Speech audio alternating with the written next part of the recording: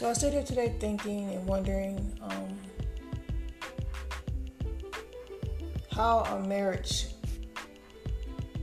it should be built and what it should be built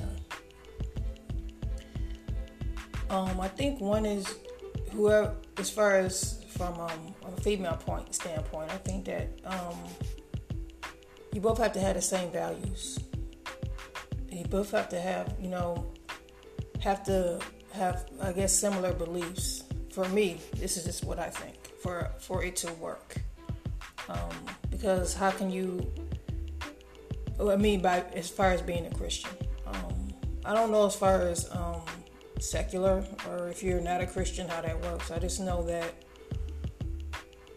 I married someone who was an unbeliever, and it has been the worst experience of my life, spiritually, emotionally, verbally. I couldn't imagine things being said to someone that person has said to me, for no reason, just out of I don't know if it's just pure hatred. I don't know if it was just something about me this person didn't like. I really can't say. I really don't know. I just know that I've never been or experienced any type of abuse like this in my life. I guess I would have to I wouldn't say contributed to, but I can't even fathom how a person could come up with, could just mistreat somebody for no reason. And people want to always say that it's the devil and all that. Some people I think are just evil and enjoy hurting people.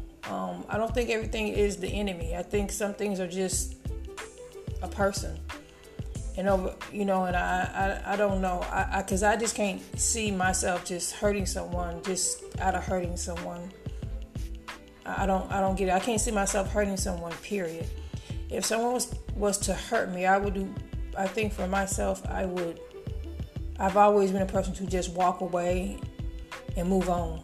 Not to want to be vindictive or find a way to hurt them back. I would just walk away. I've always been a person, if someone hurts me, I'll just walk away and leave you alone.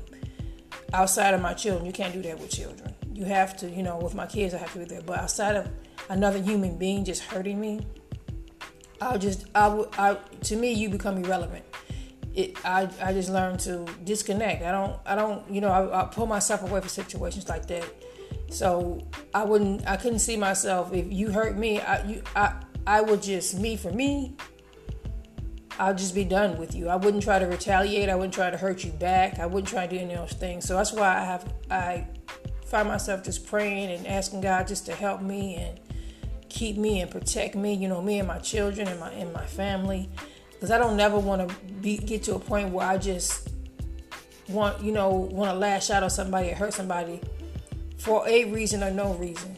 So I've just learned, I have to where I trust people and I give people a chance, and after I've seen how you are, then I just, I just learn how to cut that people off like that. I don't get I don't get the thinking of a person that just hurt somebody and is vindictive. It doesn't make sense to me, and it never will.